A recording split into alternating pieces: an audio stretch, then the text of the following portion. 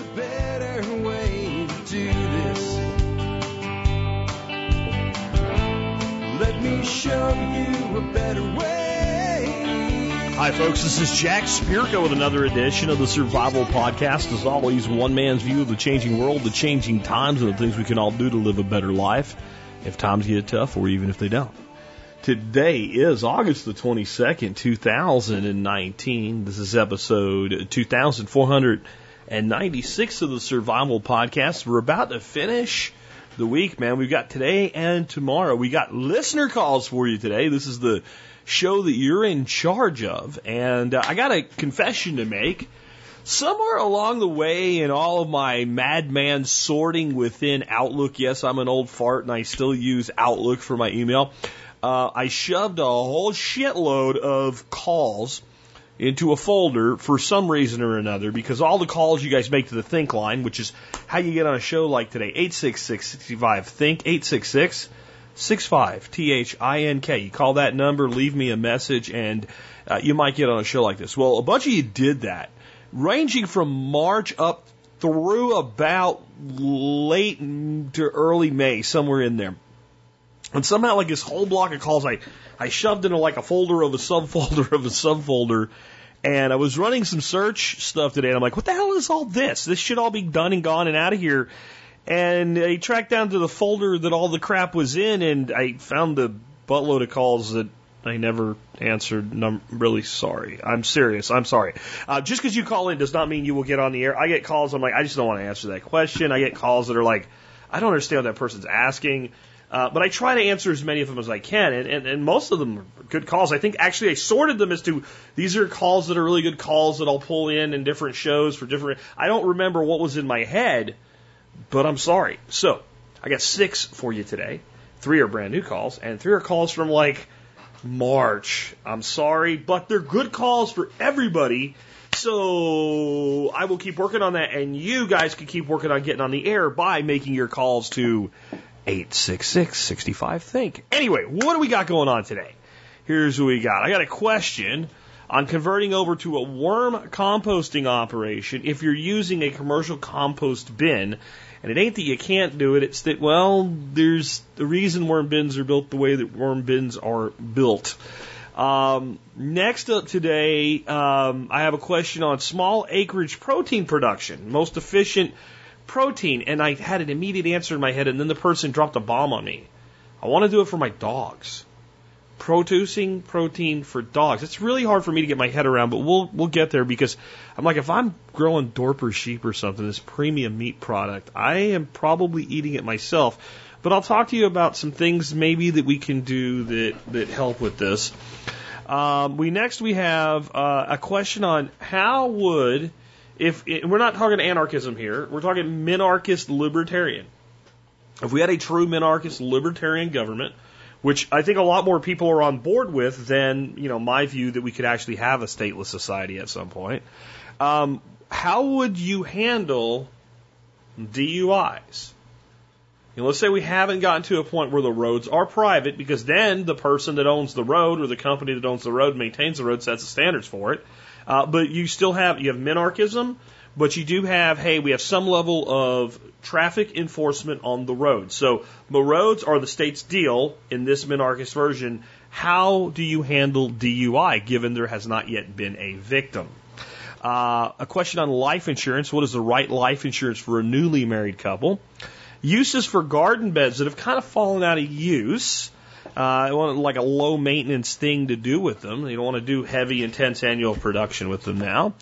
And going back to work after a long period of unemployment, being a solo entrepreneur, a solopreneur, because then you have this gap, and it might be difficult to get people to give you a crack coming back to work, especially if you're in a technical field that has moved along while you were doing something else. We'll talk about all of that and more in just a minute. Before we do, let's go ahead and talk to you guys today about our quote of the week.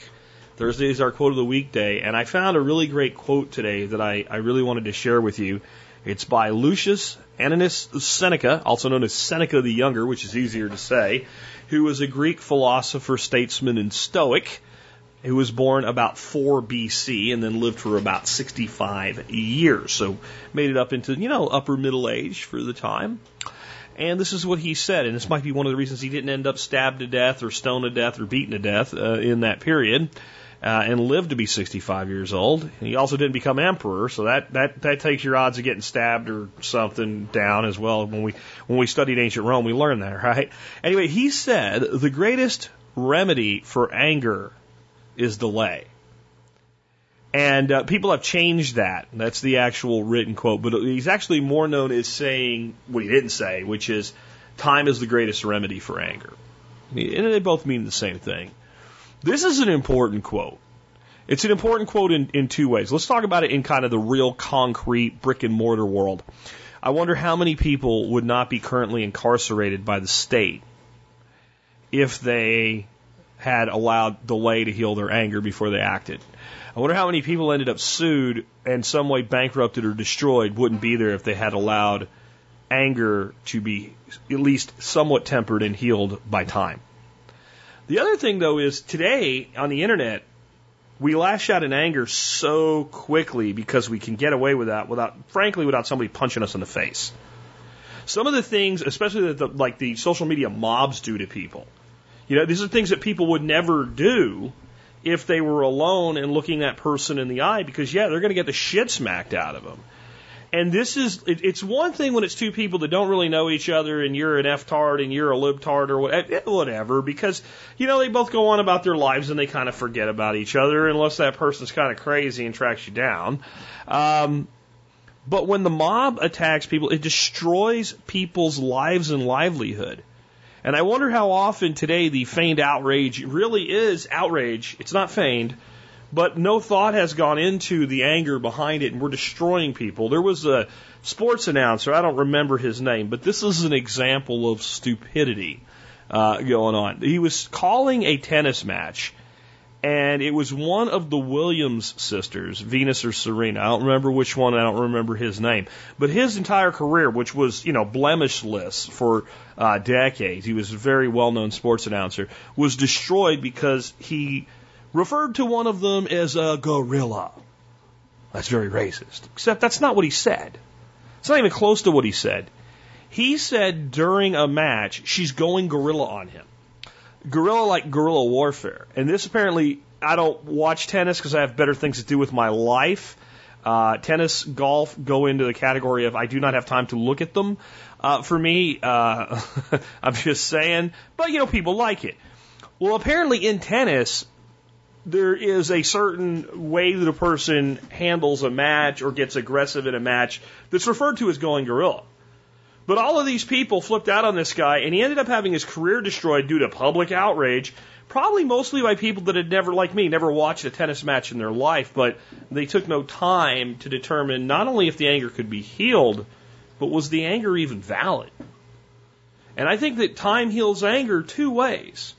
One, time heals anger because it allows us to actually just calm the F down, to relax a little bit and realize, even though this is a transgression, even though this person did something to someone or to me, in the end, it really didn't destroy anything or break anything. It's just something that I need to take into account, and I know how to deal with this person differently or maybe not deal with them at all in the future instead of lashing out. The other reason it works, though, is sometimes you figure out that what you're pissed off about, you're wrong about. And it's probably about 50-50 in that. So remember, the greatest remedy for your anger is delay, from Seneca the Younger. And then before we take your first call, hey, the jerk line is open for calls, but it's only open for calls for 3 more days, Thursday, Friday, Saturday, and I will close it down. And I mean, you're going to try to call it, and you're going to get, it's going to be shut down after Saturday. I'm not going to get rid of the number. I use it for other things. But if you want to be on episode 2500, which will air next week, because we are, what are we at? 2496 today. So we are only 4 episodes away. And you want to be on there telling us how the Survival Podcast made your life a little bit better, you can call the jerk line, 877-644-1345. Kind of last call here, guys. All right. With that, let's go ahead and take a call on composting. And I think this will be an interesting one to discuss. Hi, Jack. This is Dave. I live in Massachusetts, and I have a question about worm composting. I have an Earth Machine composter that is half full of kitchen scraps and dead leaves. I was re-listening to your food growing show yesterday, and your description of the never-finished compost pile where you're always adding stuff and it never quite breaks down seems to apply to my situation. I'm wondering if I can adapt my current Earth Machine setup to add worms. If you don't know, the Earth Machine it's basically a black cylinder with a lid on top, and there's a plastic screen on the bottom with a grid pattern of square holes. I don't know if the screen would help or hurt. Holes are about the size of a sugar cube. You can always remove the screen if that helps. Any general instructions on worm composting do's and don'ts would be great. Thanks for the show. Bye. Okay, so when he described the Earth Machine, I thought of it as one of those things that are horizontal, and that's how he described it. So maybe there's more than one model called this. But when I looked up the Earth Machine composter, the only thing I could find, basically it looks like a very expensive, conically shaped garbage can that sits on the ground. It doesn't really look like it spins or rotates, and basically you just pile stuff into it. Either way, maybe is the answer. Assuming this is like a horizontal barrel type composter, which they have gotten really, really popular lately, even though they don't work very well. We probably can do this. So let's talk about what we need for effective worm composting. We need the ability for the thing to stay cool and damp. That's one thing we need. And we really need an ability for it to drain. They drain, so that's fine. If we're smart, we probably want to be able to collect the fluid that drains out. That's worm tea. It's a really good inoculum that we want to use, as well as the actual compost. We need that.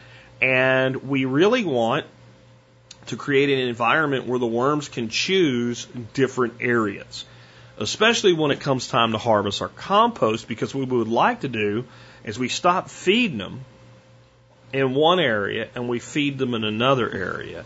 Now, the way a lot of commercial worm bins work is they have layers. So you take the bottom layer out, and the worms have now migrated to the top layer, and your compost comes out of there, and then your new fresh layer goes back on the top, and maybe there's 3 layers, and every so often we're pulling the bottom one out in 3 trays is a good way to think about it. You really only need 2 to do this, though, and what you can do with any container that's large enough on a horizontal to be the worm bin you're looking for is just put a divider in it that the worms can easily get through. So something like hardware cloth or a couple layers of chicken wire, so it's got a little bit of kind of doubling up on those holes so that all the material doesn't just fall through the hole.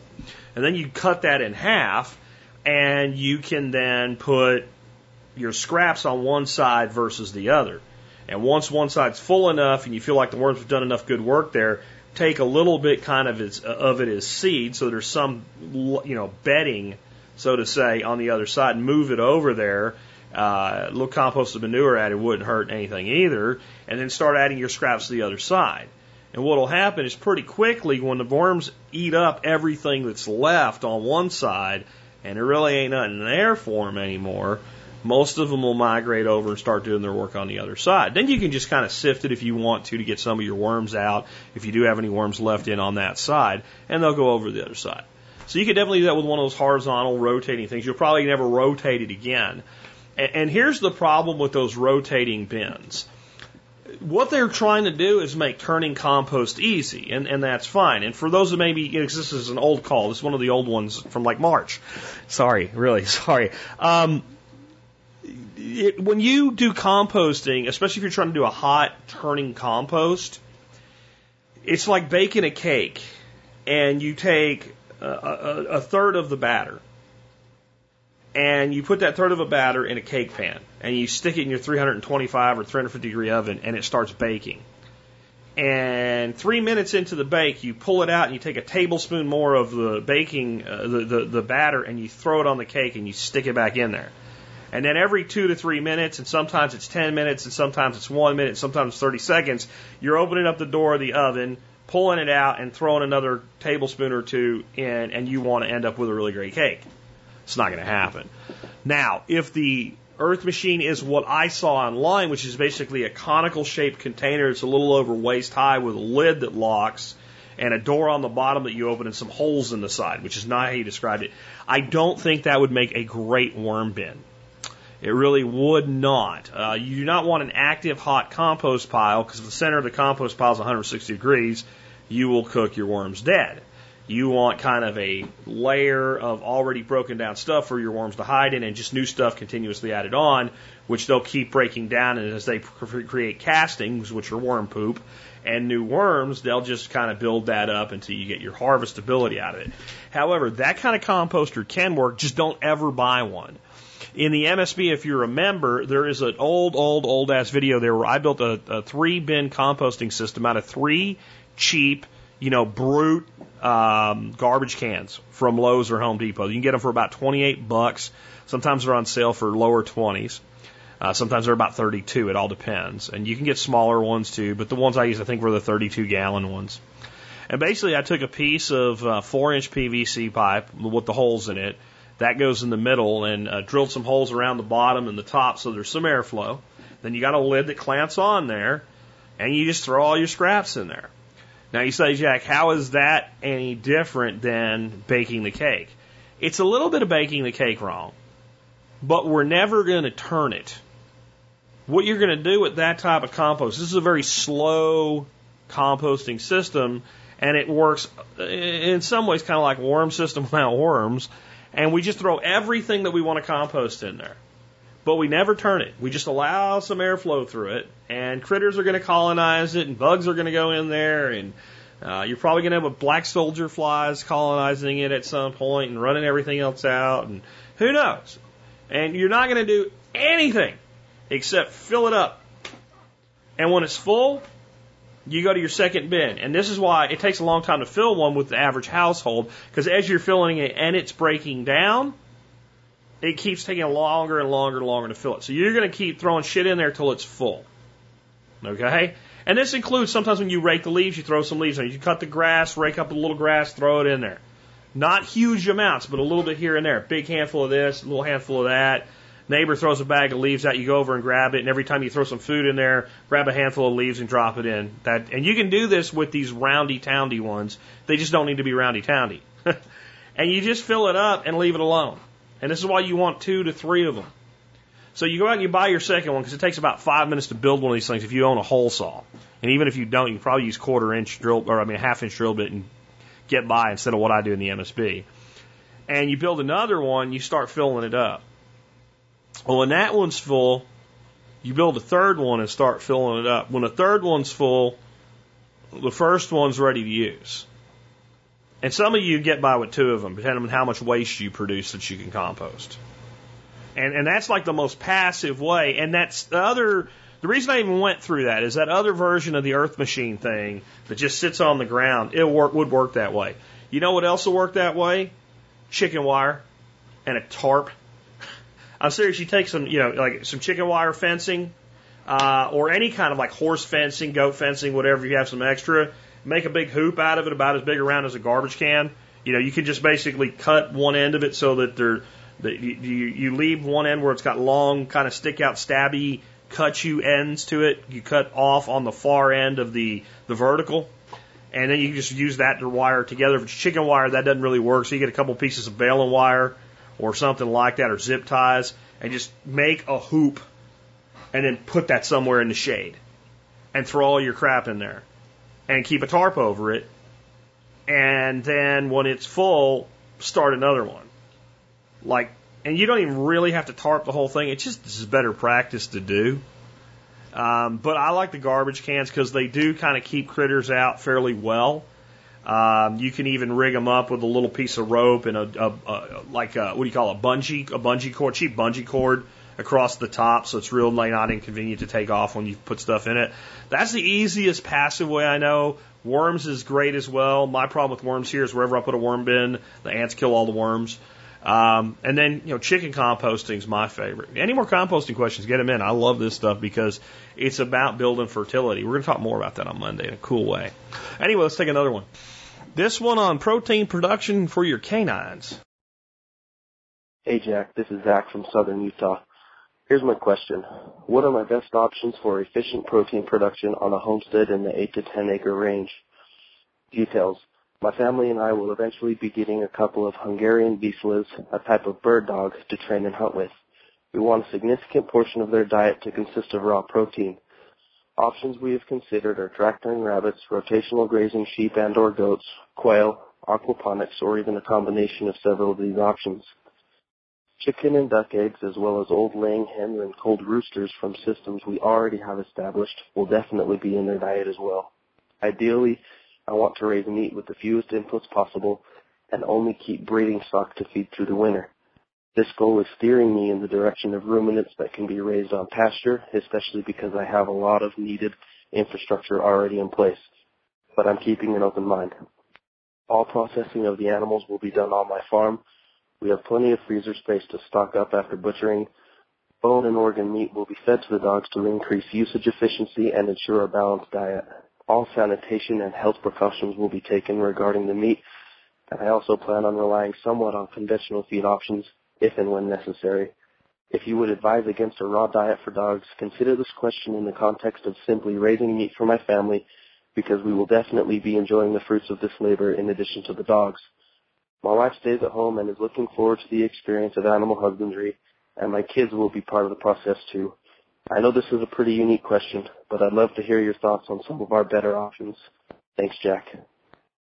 So I'm going to start out with one that this is a little bit hard for me to even do because I can't see raising animals specifically for dogs. And I know you said your family would use quite a bit of the meat as well. And okay, then that's a little bit easier for me to get my head around. But I've always seen like the livestock I raise, whatever is not something that I want a consumer to use and is edible by my dogs, they get that. So I don't really see it as raising meat for them. Straight up protein production, except you can't breed it yourself and you're going to have to feed it supplemental feed. You cannot beat, in my opinion, broad-breasted bronze turkeys. They pasture well. They're kind of cool to have around. They're kind of really smart and totally stupid at the same time. It's a weird thing. That's the best way I can describe them. And I'm going to be raising them again next year. I took a year off, but definitely going to be doing them again next year. And next year I'm going to do all hens, even though they're a bit smaller. They're still, 26 to 30 pound animals. And you end up with a carcass weight, I say 26, 30. You get a carcass rate, depending on how long you raise them for, with female broad-breasted bronze, somewhere between, the smallest one I've ever done is 22, and my heaviest was right at 30 pounds. So that's a pretty big animal for a hen, but it probably doesn't fit what you're looking to do. As far as the most efficient thing you can do, you probably can't beat rabbit, because your dog can pretty much eat the whole rabbit. Nick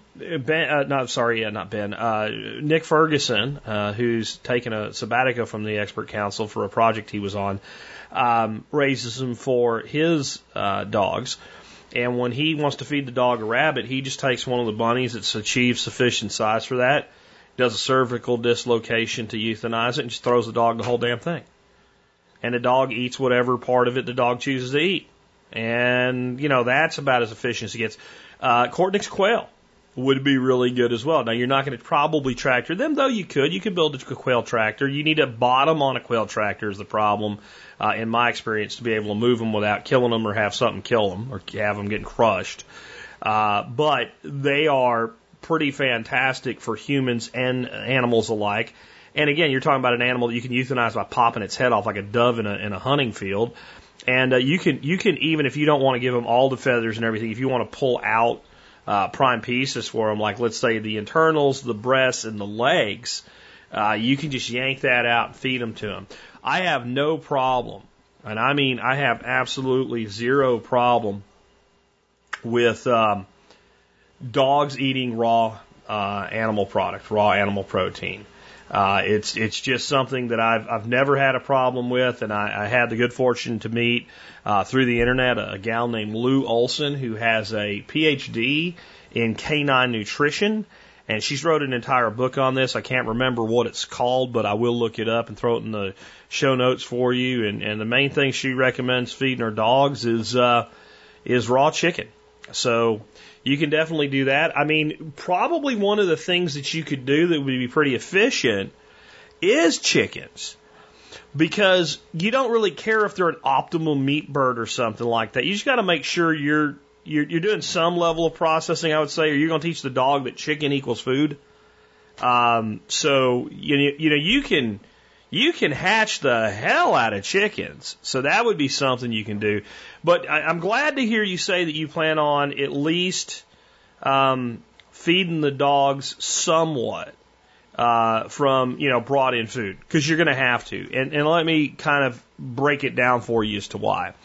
If you had one dog, and it's an average sized dog, 70 to 80, 85 pounds, then the amount of a meat and bone and gut and everything ration all in that you need to feed that dog to keep that dog healthy on a daily basis is at least 2.25 pounds. Now, 2.25 times 365, double it, take quarter of 365, add it back, 821.25. 821.25 pounds. That's what my brain says. You can check my math, but it's going to be somewhere in the neighborhood 820 pounds a year to feed a dog. Well, just continuing to do that math, if you have 2 dogs of that size, it's 1642 and a half. Yeah, that sounds right. Yeah. So now you need 1,650 odd pounds of animal product to feed 2 dogs for a year. So if you're running some kind of an operation where you're not just growing for yourself, but you're growing for for market, and you're doing your own processing and all, you might, with scraps and, certain cuts going to the dogs and bones and what have you, be able to get up to that level. Because remember, if we go to feeding dogs meat, which is what they should be eating, there's no doubt about that. That's the main thing a dog should be eating. You should always start with something that came from something with a face. Then you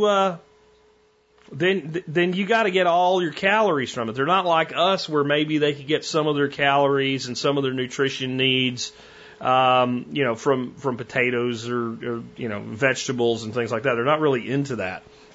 Now, and that's the whole reason we generally get off feeding them commercial feed.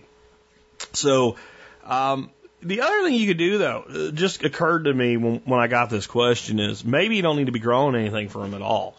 There was the old joke they used to make about really, really old horses. They're going to go to the glue factory, or they're going to go to the dog food factory. And maybe there's some truth in that. And if you maybe check around your local area, you may find that people have older animals that need to be put down, and they just don't want to do it.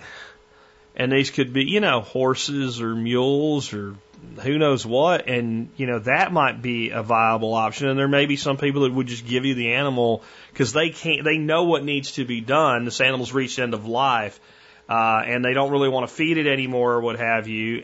But they don't want to do it because they've had this animal for a long time. Or they're just culling, old goats that aren't really worth much from the standpoint of money or something like that. Like, you can check Craigslist and stuff like that and find people doing maybe different things with that, and ask them, do they know anybody or anything like that? Or when they have somebody that comes to them and they don't want the animal, to let you know, that type of thing. And maybe that's another option. But yeah, that's all I got for you on that one. Let's take another one. Hey, Jack, this is A.A. Foinger, the writer and the storyteller. I've been pondering about libertarian think and voluntarism, and I was wondering, where does DUIs, driving while under the influence, fall into the crimes code of a libertarian state? There is no victim, but there is potential victims. I don't want to see anybody drink and drive, of course, but where does a DUI fall into a libertarian law enforcement? No victim, but it seems like a good idea. Thanks for all you do, Jack. I'll be waiting for your response. Well, the answer is we're not sure, because we've never really had a true minarchist libertarian government, certainly not in a time frame consistent with modern roads and modern vehicles. We did at one time have much more lax laws on DUI, and when I look at the total numbers for things, I'm not really sure that we have a lot less motor vehicle fatalities and serious injuries due to DUI than we did before we had all these onerous laws that have destroyed a lot of people's lives. I agree with you, though. We don't want people driving around tanked up. I'll throw something out here first. Without the massive amount of government regulation that has made it where you can't build a decent car for people anymore for, $12,000, $15,000, which we should be able to do. $12,000, $15,000 is a significant amount of money, and we should be able to build a reasonable car. And I'm talking about a car that today sells for about $34,000 to $35,000.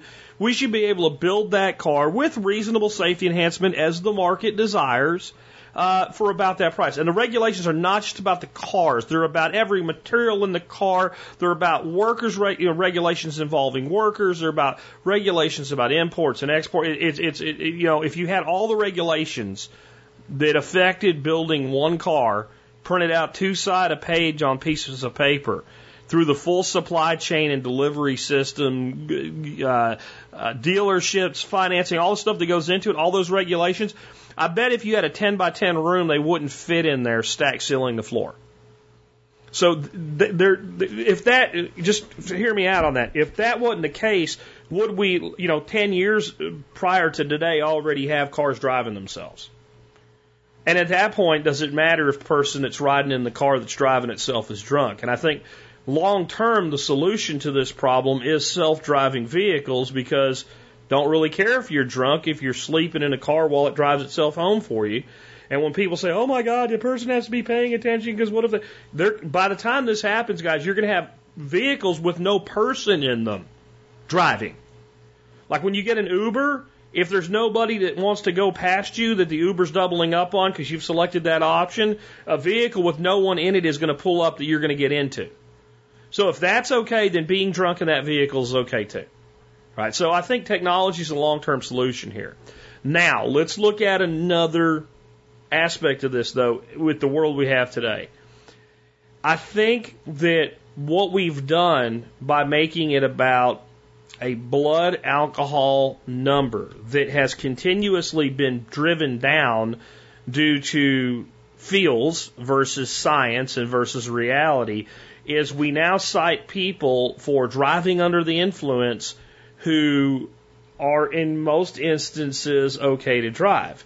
Now, we've all seen people driving who shouldn't be driving, and by and large people that are that intoxicated don't seem to be deterred very much by DUI laws, because at that point they are so mentally impaired that they're not thinking about that. That's why they did it. Like, if you know you're that drunk, you know you shouldn't drive, but because you're that drunk, you do it anyway. And the person that always thinks about it is the person that's, could be or may not be a little bit over, but still clear of thought. They're the one that decides whether they're going to get a car or not, or just stay put or have somebody drive them or what have you. And I cannot be dishonest here intellectually. I cannot say that the DUI laws don't make people think a little bit harder.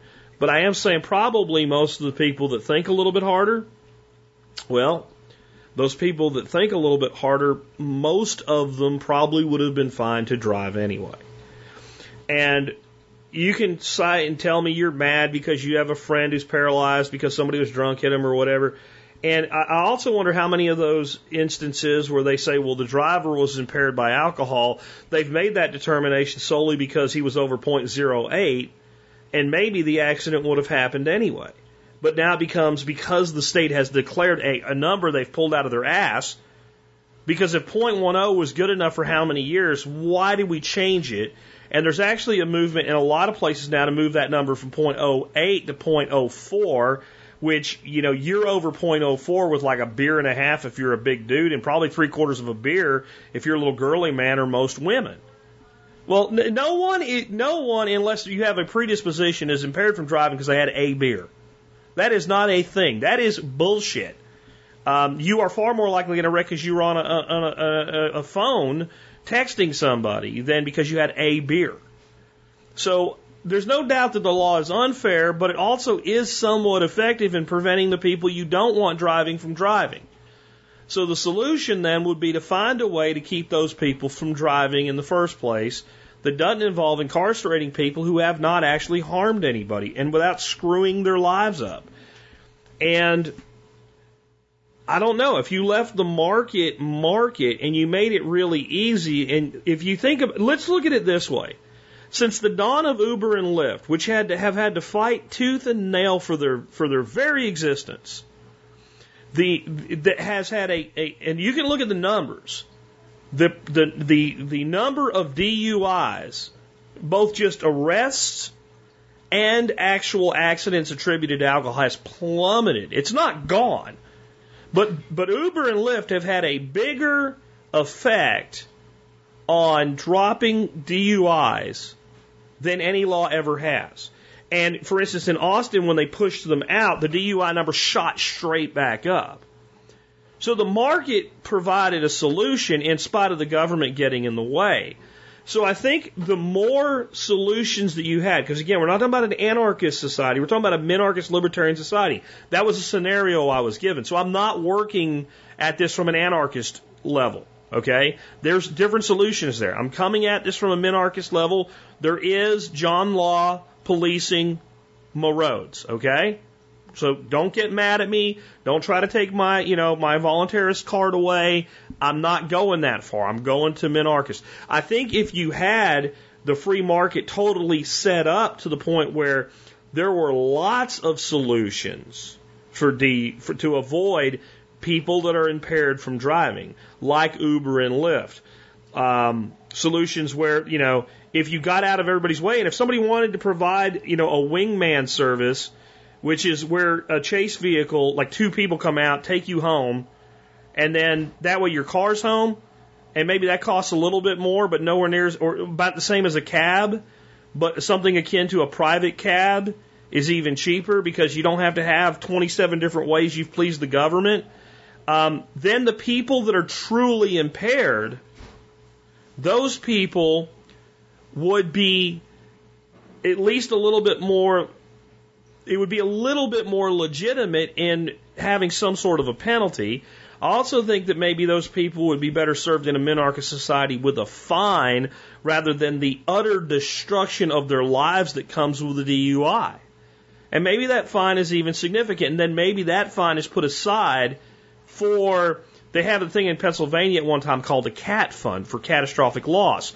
That was for people that were severely injured by uninsured, underinsured motorists who even their own insurance wasn't enough to cover what happened to them. Especially like, let's say somebody's hit on the side of the road by an uninsured motorist. They're standing there. Well, their car insurance doesn't cover them.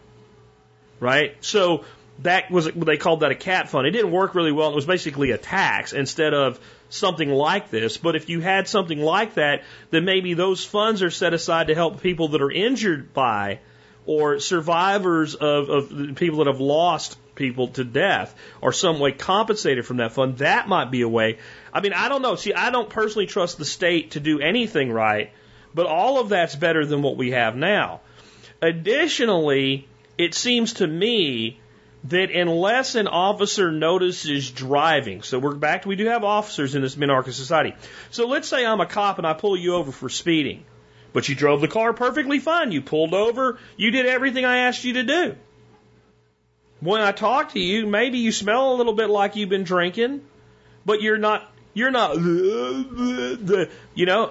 you can have a normal conversation with me. Then, hey, you know what? I don't need to have, in my opinion at that point, I don't have probable cause. Just because you were going 5 miles over the speed limit to even do a sobriety check on you. That policy alone might really help with the unnecessary prosecution of victimless crimes. And what has to go are the so-called safety checkpoints. That crap has to stop. That's where we're stopping people for no reason at all, and if we have any suspicion, putting them through the ringer. And that I can tell you would be eliminated immediately. This is not an easy one. But I think that if we let the free market, the problem itself would be severely mitigated. Let's take another one. Hey, Jack, could refurbished shipping containers with high energy appliances and solar and maybe a natural gas or propane tank hookup, could those be a good alternative for housing when you're considering someone who wants to move every couple of years? They don't know where they're going to eventually settle down, but they want the luxuries of having a okay, somewhat sized house, but also they might have restrictions such as if they own a large breed dog, a lot of owners won't rent to them.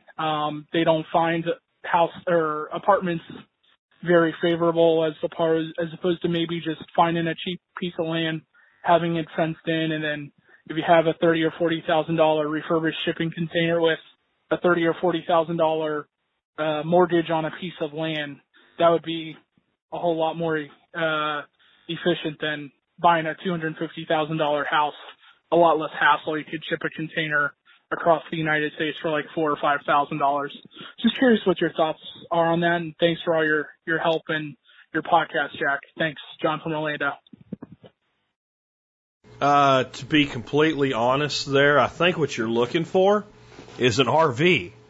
For the cost of doing all that, there are tons of like really nice fifth wheel RVs. I'm talking, you can pick those up for 70% of their price as a new RV or less.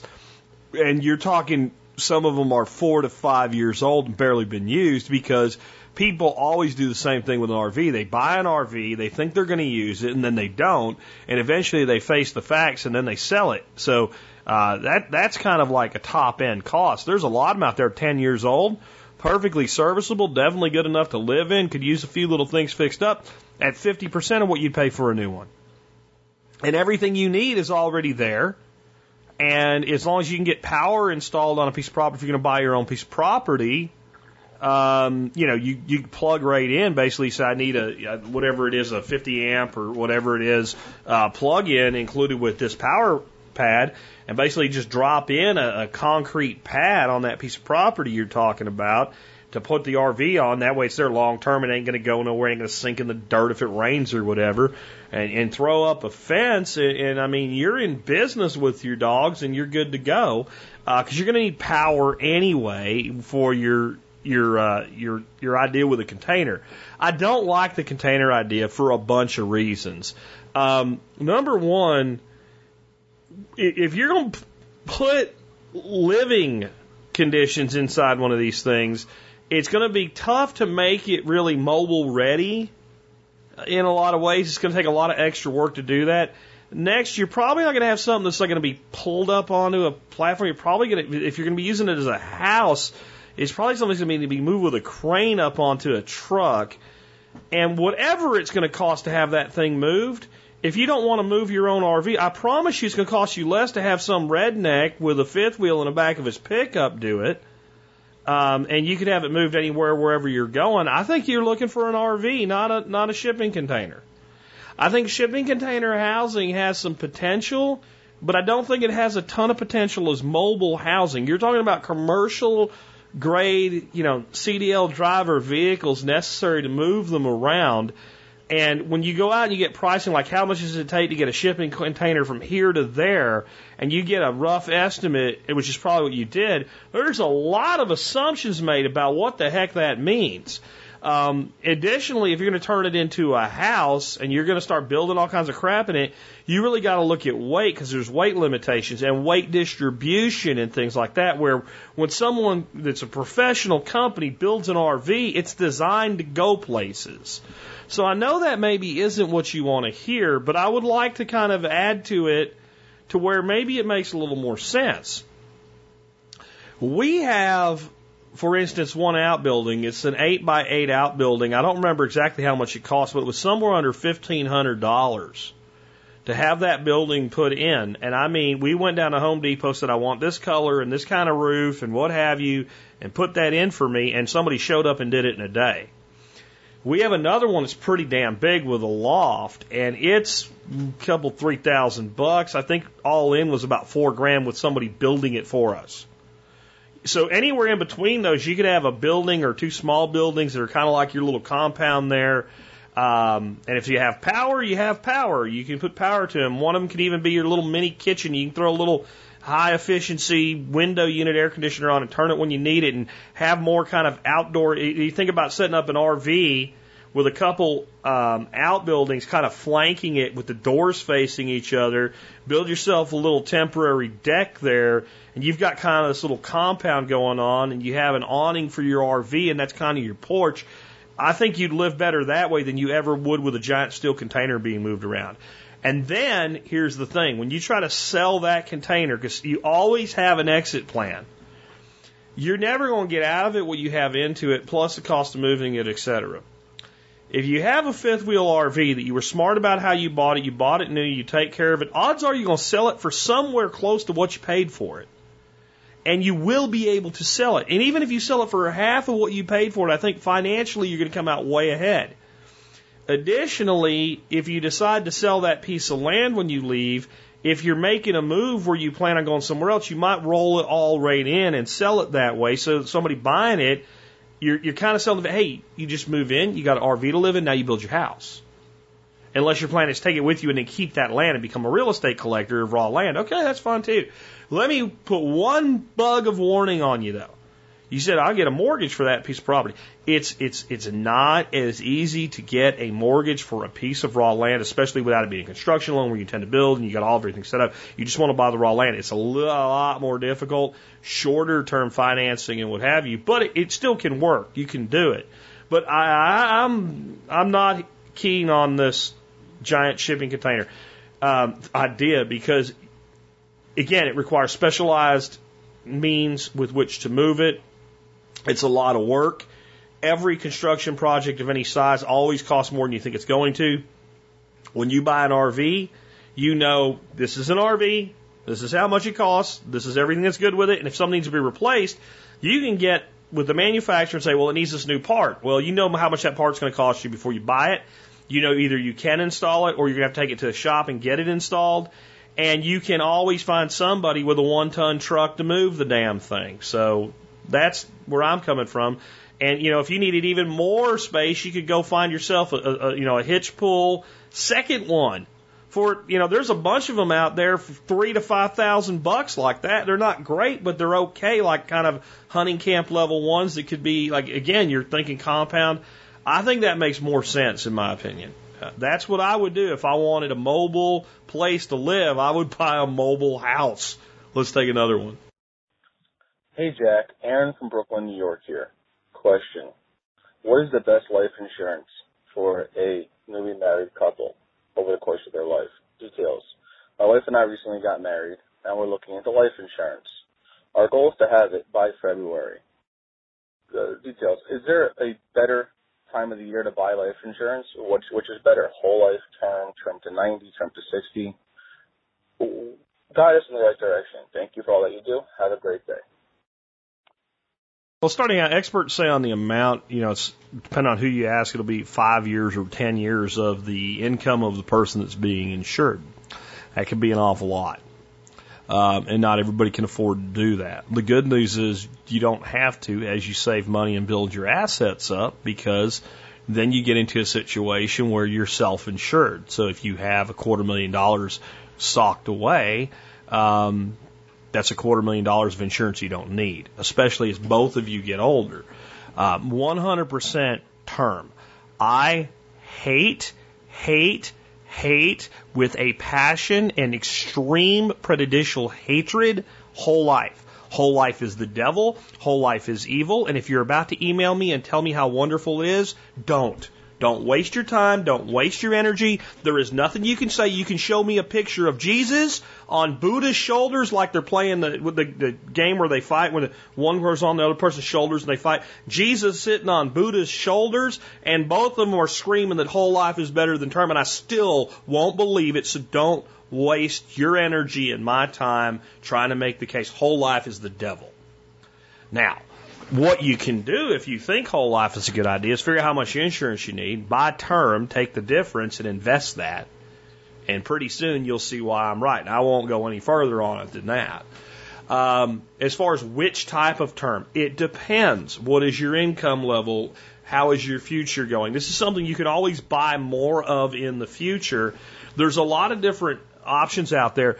And I think finding out what all the options you have. So finding a good broker agent is the best way. Life insurance, don't talk to anybody that has one product to show you. And if they say, well, I work for Mutual, blah, blah, blah, but we have ways you can invest. No, that's not who I'm talking. I'm talking about a person that doesn't give a shit what company's product you buy. I'm talking about a broker. And say, we need term insurance in the amount of at least. Tell me what you got in 10-year, 20-year, 30-year, term to 90, declining 30-year term, all of it. And then work it out for yourself what makes the most sense for you. Declining term is something that works really good for people that buy a house and they're really convinced that they're not going to move. And they also feel like this. If one of us dies, the other person is going to want to stay in this house.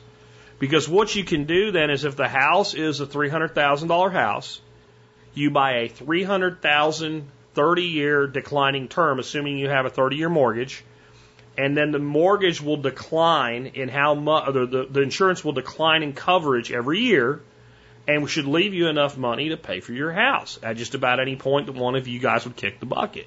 So now the house is paid for. That's a strategy you have to look at. What is the actual speed at which the decline is versus the amortization of the mortgage? And by getting real quotes and real policy coverage, you can figure that out. You might find that you need, there are term policies that are declining term that basically don't decline for the first 5 years. And then they begin declining over 25 years, specifically to cover mortgages. If you have a 15-year mortgage, you don't need 30-year declining term for that. See, so you don't have to insure everything in your life with one policy. You can have declining term on your house, and then you can have term for all your other needs. Understand what life insurance is for. It's not for you. It's for the person you leave behind when you die. Notice I didn't say if you die. I said when you die, because you will die. Now, will you die first? No, but somebody will be left to get it. Now, here's my opinion. When you're really old and you're taking care of yourself and you've got your final expenses accounted for, you've taken care of your arrangements, and so that they don't think they need to spend $20,000 on a funeral when you're fine with, cremate me and spread my ashes at the park. So you've taken care of that so they don't have to make that decision. You don't need to be buying insurance for people that have incomes of their own and lives of their own and what have you. Their inheritance should be what you have left. So that's why when we looked at everything, and Dorothy and I made our decision many years ago, it was incredibly cheap for us to buy term to 90. And Dorothy is a bit older than me, so odds are that if I make 90, she won't be here. So if I make 90, I don't need it. She doesn't need it. So it was almost like buying insurance for our entire life for a fraction of the cost of whole life.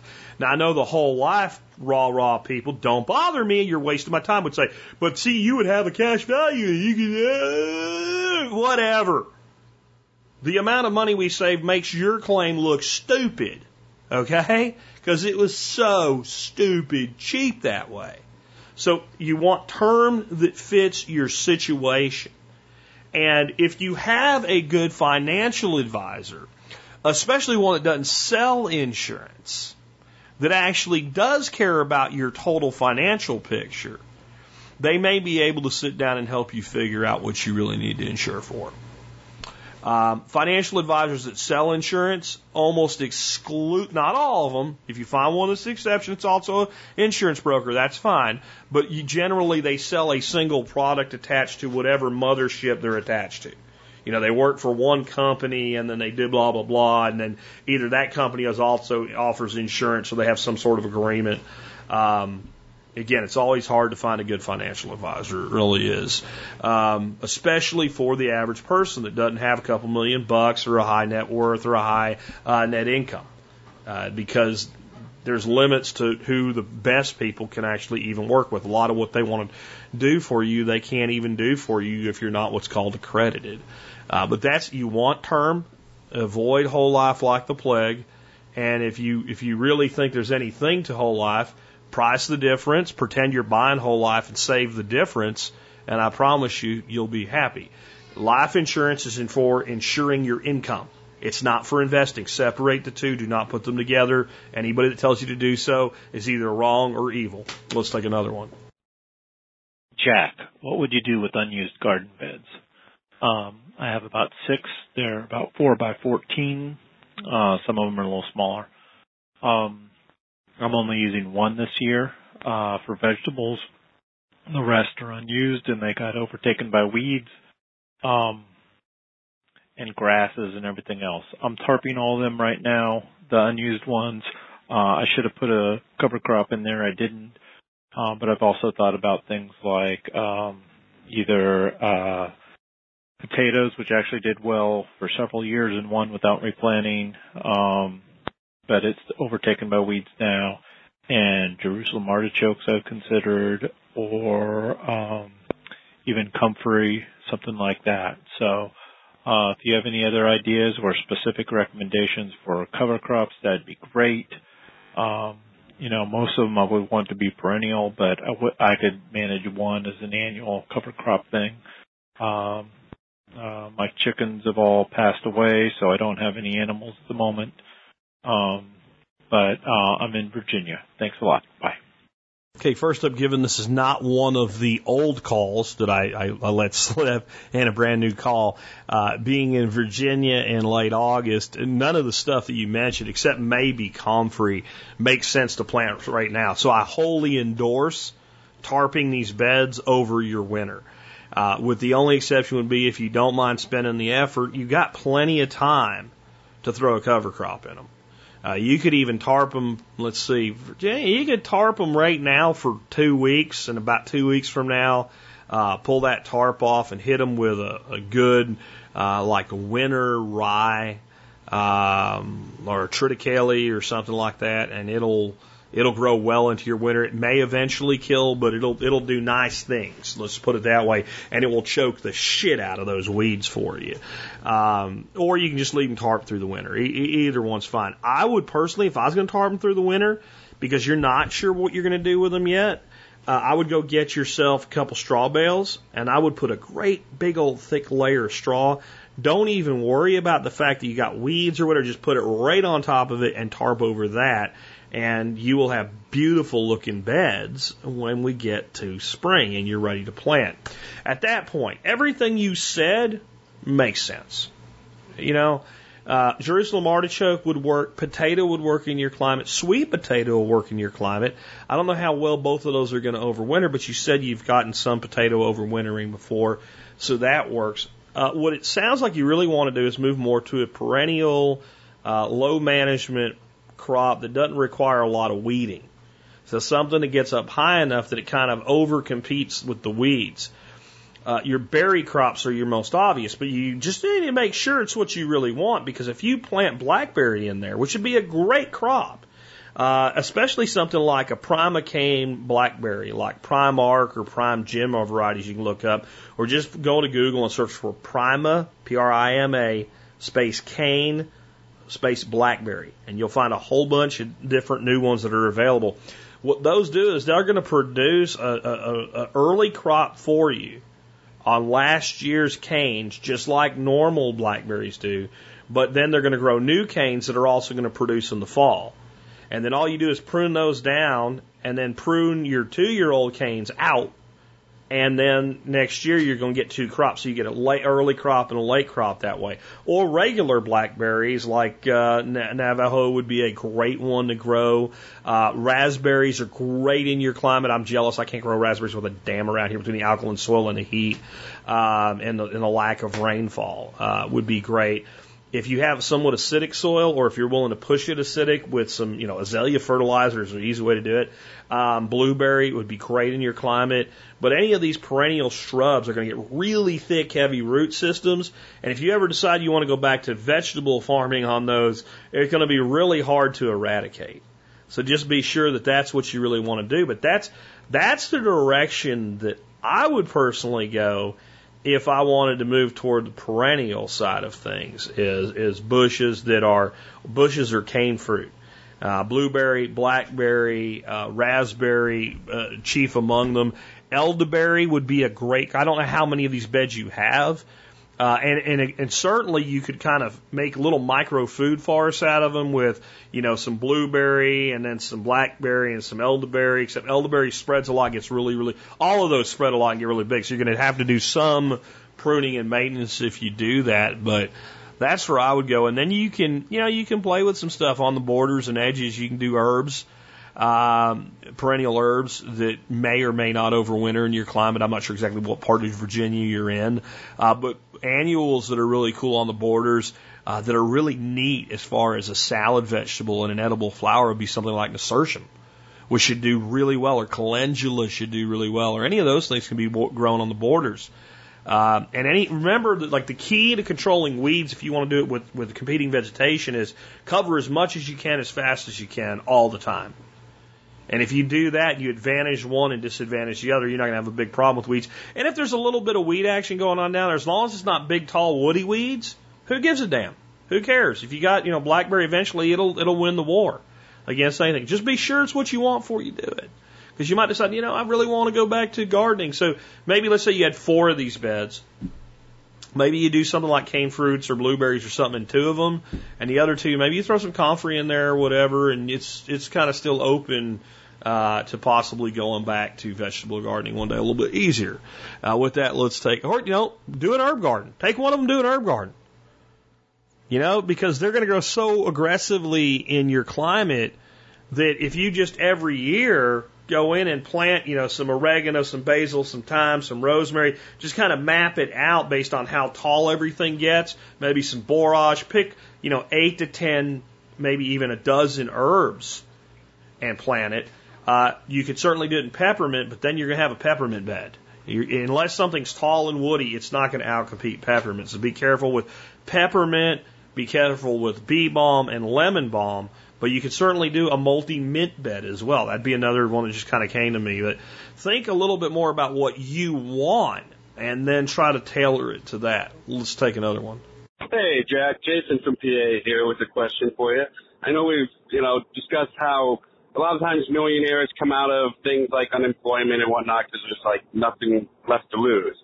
And in your case, you were in a, big IT networking industry. You left to pursue a dream, with your podcast, and you succeeded, and that's awesome. But not everyone does. And I have a friend in a very similar background, Dish Network, information transfer technology, all that stuff, and, pursued a dream, and it didn't succeed, and one of the things I find is, like, after you have this gap on your resume, even when I had a gap, it's really hard to get a foot back into working. You don't get past that first door in the interview process where they're basically like, you're overqualified and you have a gap, so we skipped you.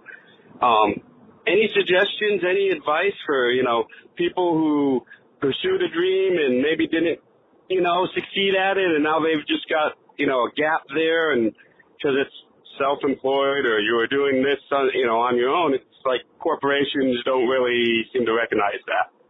So I just thought maybe that would be a good topic for discussion, or you'd have some insight, especially having, owned your own business, and what people can do on that.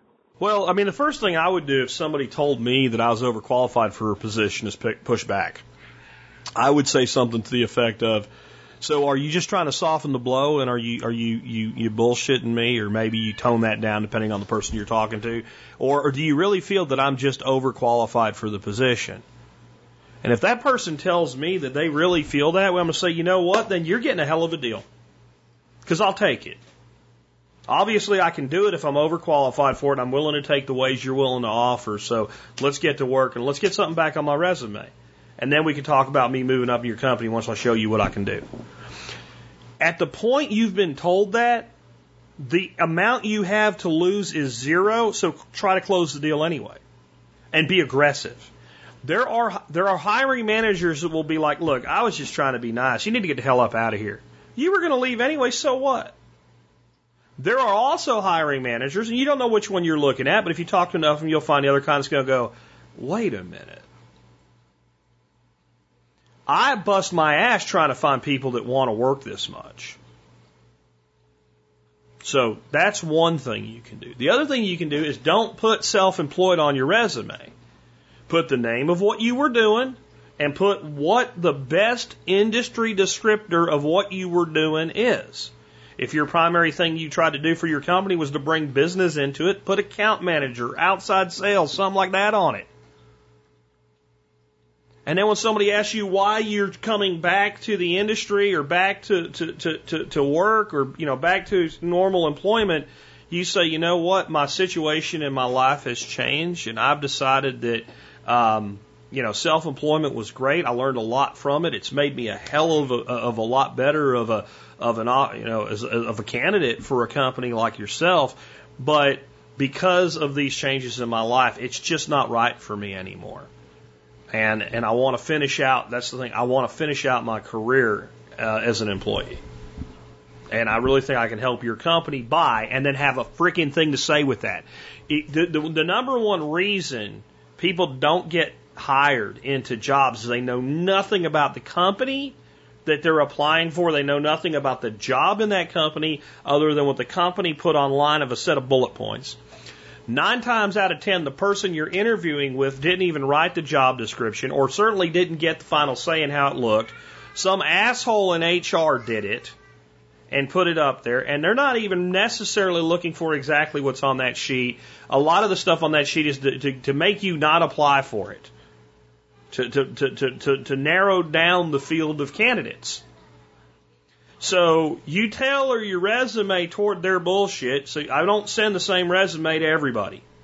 You have 2 or 3 versions of your resume, and when you look at something you're applying for, you dink on it a little bit, and that includes fibbing, and it includes exaggerating. It doesn't include claiming to be able to do anything you can't do.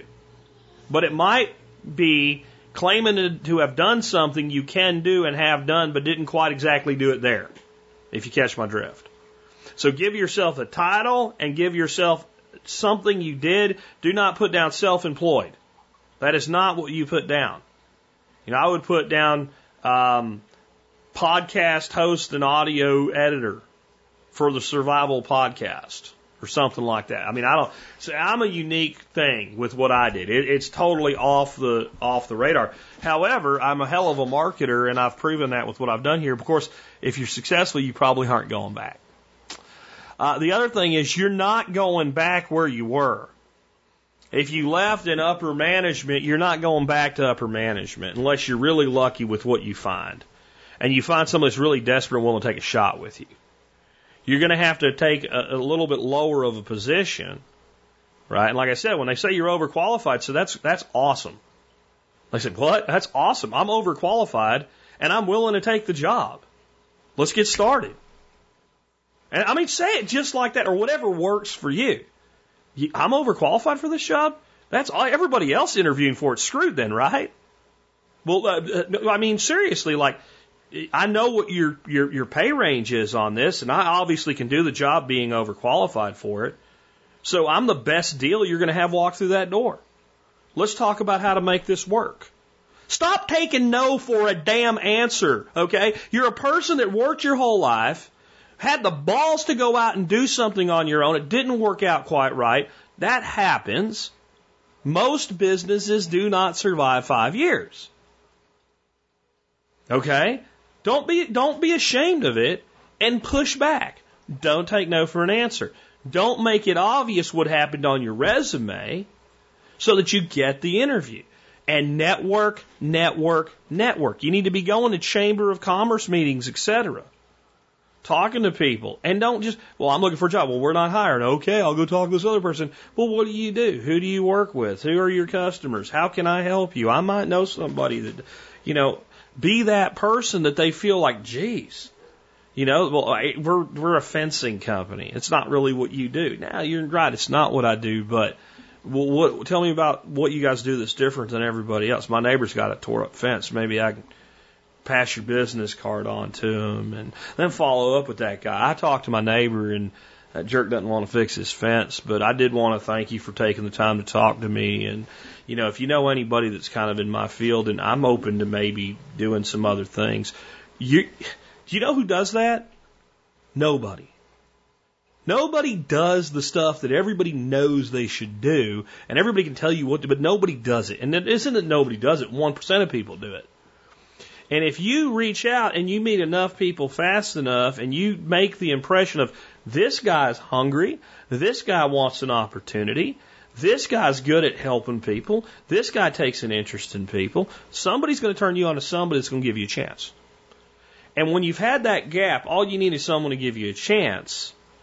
Because what you'll quickly realize is it does make sense in that situation to take something below you. And once you do, you either blow up in that opportunity into something else, or you get it, the gap nasty. You know, it's like when you go fishing and you can't catch a fish, and you finally catch that one little fish, and like you saw it getting the stink off you. You know, you get some blood in the boat, and all of a sudden you catch other fish. That's what you're doing. You're getting it off you. The next thing is take any damn job you can get. Deliver pizzas, I don't give a shit what it is.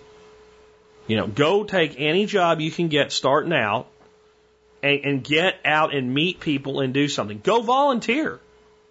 Think about who volunteers for things like Habitat for Humanity and stuff like that. You know who does it? A lot of times it's entrepreneurs. It's people that are well off with money. It's people who are retired. They don't really have to worry about it anymore. Well, why are you here? Well, actually, I'm out looking for a job. And I can only, you know, I'm doing everything I can with it, but I just can't sit at home and do nothing. So I thought I'd come out and help some other people and maybe meet some folks. You start meeting people that way, you're going to meet somebody that's going to make a phone call for you. You got to take a different approach than what everybody else is doing, because you're different than everybody else. So when you follow the same pattern everybody else is taking, you stick out in a bad way. When you follow your own pattern, when you take a totally different approach than everybody else is taking, your uniqueness stands out in a positive way. It may not be that simple to do, but it's that simple to try. And you have to try enough until you find one little chink in the armor, and then you pick at it, and you pull at it, and you prod at it, and hopefully you find 2 or 3 little chinks like that, and you're doing it to 3 or 4 different places at the same time, and one of them cracks and lets you in. That's how you do it. You don't look desperate, but you do look hungry. You don't look like, I need you more, need you more than you need me. What you need to look like is, I'm looking to help somebody, and I'd like it to be you. You have to become a salesman even if you're not going for a sales position. There you go. With that, we've wrapped up another episode. Hope you guys enjoyed it. If you did, remember 2 main ways to support the Survival Podcast. 1, become a member. Becoming a member is cheap. It really is, because you know the cheapest thing it can be? Free. You know what's even cheaper than free? You getting paid. So, it's not cheap or free initially. It's $50 a year, $5 a month. Yeah, you can be a member for only $5 a month. And what you do is you become a member. Then you get your login information. Then you log into my private members area. Then you look at all the companies that give discounts. You kind of make a mental note of it. Maybe you print it out so that it's there so you don't forget about it. And then whenever you're going to buy something, you say, do any of these people that give discounts sell the thing that I'm going to buy? If they do, you buy that thing. And you get your discount. You total that up. Guess what? You do that, and you're in this audience doing the stuff we talk about. At the end of the year, you're going to look and go, gee, I got $111 in discounts last year, and I paid $50. Well, that math is a dog that hunts, and you're going to do it again. So you're going to stay a member. I have members that have been members for 9.5 years now. That's as long as you could have been a member. And they're still members. Why? Because it pays to be a member. So consider being a member. The other way, painless way, do your online shopping at tspaz.com. That's TSPAZ.com. You go to tspaz.com whenever you're going to buy something online. Start there. No matter what you do, you help support the show. It don't cost you a dime over $1 more than it would have cost you if you didn't do it. Takes you a couple seconds to do that. And you see all the items that I've reviewed, categorized and alphabetical and what have you. And if it's there, I own it, I use it, I spent my money on it, I do it again, or I wouldn't recommend it to you. Today's item of the day is an item I mentioned recently in my show about low carb eating. It's the Salter electronic glass kitchen scale. When I mentioned that and linked to it in that episode, I realized I have not brought this thing around for 2 years. And it's an item that needs to be brought around. This thing is awesome. It is the most accurate, inexpensive, quality kitchen scale I could find. I did a lot of homework when I bought this one. It runs on a CR2332 coin style battery. Most of you have them anyway for, scopes and things like that. And I'm going to tell you, I think I've replaced batteries in it once over like 3 years. Lasts for damn near ever. It zeroes out. It measures in grams, kilograms, ounces, pounds, and fluid ounces. If you're going low carb, like I talked about earlier this week, man, especially when you're in those initial really restrictive stages, you gotta weigh stuff. Because what you think isn't what is. And what I've learned in the last 2 weeks using it and being really meticulous and counting every carb is even when I was losing weight in the past and I thought I was keeping my carbs at a certain level, I was not. I was going significantly over. So there's that. But there's a lot. Let's say you don't give a damn about low carb. Let's say you're a baker and you make bread. One of the best ways you can improve your baking, weigh your ingredients, especially your dry ingredients, instead of measure them. What's a cup of flour? Well, how hard did you push the cup into the flour? You see what I'm saying? Another thing is with the kilograms and grams, some of the best recipes out there, low carb and otherwise now, are coming from, bloggers and vloggers over in like the UK, New Zealand, Australia. Everybody but us uses the metric system. Well, you don't even have to do the conversions then. So if you're looking at a recipe and it calls for a certain number of grams of baking powder, it's just there. Then it's got a 0 button. So let's say you're making something, you're going to weigh out 10 different ingredients. You throw a bowl up on there, hit 0. And it says to put in, 10 ounces of something. Throw 10 ounces in there. Then hit 0. Then put an ounce of this and whatever. And even if you want to do fluid ounces at that point, hit 0 and pour in until you get to X number of fluid ounces. And this whole thing's like $24. I've had mine over 3 years. Check it out again. It's made by a company called Salter. Very well reviewed. Passes the test on Fake Spot. Absolutely awesome little scale. A lot of times when you see pictures of food and stuff on my countertop, you'll see it in the background. And my wife used this thing forever. We don't really use it for the same more, but for quality control. We had a size of egg. If it went under a certain size, it didn't get sold to customers. So anything that looked close, you threw it on that scale. It was just the way to go. Again, though, even if you don't need a scale, do your online shopping at T-Spaz. No matter what you buy, you help us out. With that, let's talk about our song of the day. We are talking about songs this week from 1989, 30 years ago. And, I mentioned how, like the Richard Marx song we did earlier this week, not really in my wheelhouse. Guess who was in my wheelhouse, though? Motley Crue, man. If you were an 80s kid, especially like in high school in the 80s, I don't know how you got away without listening to Motley Crue unless you just weren't into that kind of music, man. It was everywhere. And this is like one of their kind of just fun songs. There's a lot of their songs that are serious or kind of heavy or whatever. This is like one of their like just fun ass songs. It's called Girl, Don't Go Away Mad. Girl, Just Go Away. I think that song could be a theme song for a lot of people out there. You want them to go away. But this song actually comes from the standpoint of being in a relationship before you're really ready to be in a long-term relationship and realizing, hey, this is a relationship that's not going to result in a marriage, and if it does, it's going to be a disaster. And we've kind of grown to different sides of it, and we just need to walk away from each other, which is actually a very mature way to handle